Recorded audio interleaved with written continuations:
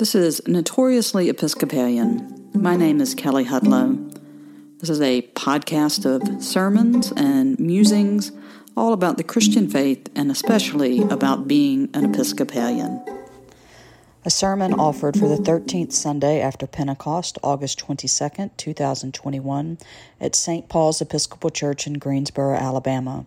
The principal text for the sermon is Ephesians chapter 6, verses 10 through 20, Paul's call to put on the whole armor of God. May I speak in the name of one God, Father, Son, and Holy Spirit. Amen. I'd be willing to bet that at some time or another in your life, you have worn a uniform. The first uniform I remember being required to wear was a school uniform, and it was sort of this plaid jumper thing with a Peter Pan collar, and I absolutely hated it.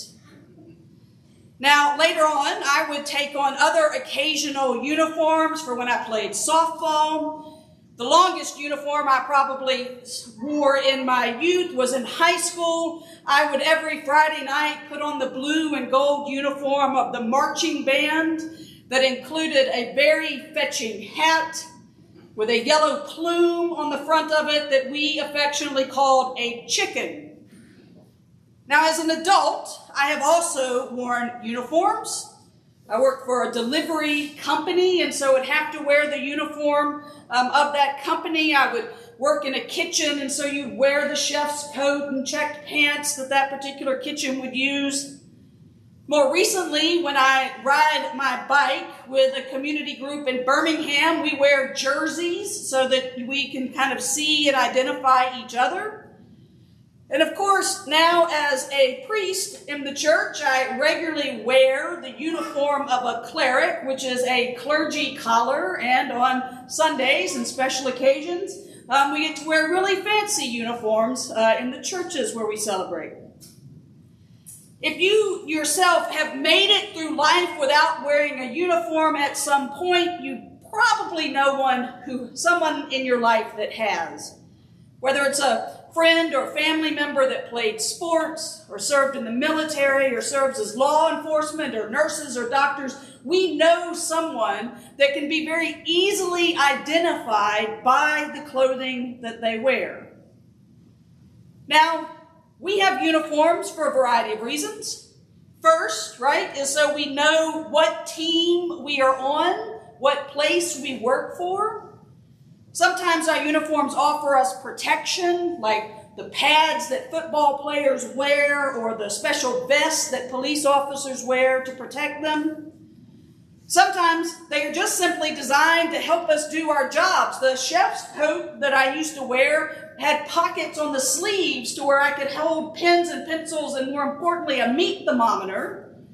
The bicycle jersey that I wear has 3 extra pockets in the back designed to let me hold a water bottle or other items so they're not falling out of my pockets down on my legs. It was also designed to be lightweight, quick-drying material, which I can tell you is very important in August in Alabama, to have clothing that will dry out quickly. But perhaps the most important reason why we put on uniforms in our life is because it reminds us at that given moment when we're wearing that uniform, we are representing something other than just ourselves. It's our team, it's our school, it's our employer, it's our community. We stand there in a uniform representing not just us, but a whole group of people around us. Uniforms are different than everyday clothes, right? We pick our everyday clothes for comfort or style. That's the order I do it. Some people do it style and then comfort, but I choose comfort and then style. They're different than costumes that we maybe put on or fancy outfits that we wear on special occasions, because a uniform is very much about the work or activity in the world that we are called to do as part of our larger community. Throughout the letter of Ephesians that we've heard for like the last 6 weeks, our second reading has been from the letter of Ephesians, we have learned absolutely remarkable things about what has happened through Jesus Christ. We have learned that God has united everything. Everything that you can imagine in the universe, God has brought together and put under God's authority through Christ. God has taken us, broken, sinful humanity, and put us together and created something new and torn down all of the divisions that have separated us and made us one through Jesus Christ. We've learned that we were chosen by God before the creation of the world. And that not only have we been raised with Christ, but that we are already seated with Christ in the heavenly realms. Throughout this letter to a Christian community, we have been called to live lives as though those things I just said were really real, were true, not just words written in a book. And now our letter comes to a crescendo to the baptismal community. We get this great call to arms because, yes, while the victory has been won in Christ Jesus, we know that the work still continues and that evil has not yet been driven out of the world. And so now we get a great call to arms. I used to love it when we'd get this passage when I was a kid, because that usually meant in Sunday school that our Sunday school teacher was going to give us arts and crafts supplies to make our armor of God so that we could put it on. And it normally meant that you would get away with hitting your neighbor with a hastily fashioned cardboard sword, at least for a moment or two. I loved it when this passage came up in the cycle. Now, almost as much as little kids love making cardboard weapons, the church has grabbed onto this passage because we love the militaristic language, like the language of strength that is found in this passage. And sometimes we have understood that taking on the full armor of God is being dressed for offensive combat and rooting out and destroying those amongst us that are different or disagreeable. But if we read this passage that way, we're missing some big parts, and we need to slow down and go back and see what Paul is actually saying. First, and most importantly, while this passage uses the militaristic language of human armies, it is not a passage about our strength and power. This passage is solely about God's power to work in the world. It begins with, be strong in the Lord, and that should actually say, if we translated it a bit more accurately, be made strong in the Lord and in the strength of God's power. It is God's power working through us that has won the victory for us through Christ. Second, the armor of God that's being described is not a weapon to be wielded against people, even your neighbor in Sunday school. It is not a weapon that is to divide and cast people out. Remember, early on in Ephesians, Paul starts off by telling us that all of the old ways that we decided we could divide each other from each other have been torn down through Jesus. Our enemy is not each other. It is not our brothers and sisters. It is not other people. Our enemy is the rulers, the authorities, the cosmic powers of this present darkness, the spiritual forces, however they manifest themselves in the world. But we're not fighting against people. We're fighting against systems. We're fighting against systems of evil and injustice and oppression and against spiritual forces that continually assault the people of God to divide us and return us to our old way of life. The third thing we need to hear in this passage is that the victory is won. God has won. Jesus has defeated the grave. Death is overthrown. All of that is the reality that we live in right now, and we need to act like it. So we put on the whole armor of God, not because we're afraid that somehow we're going to get unsaved, but we put on the whole armor of God because we know that this is our reality, and that is what helps us stand firm in the reality of our salvation.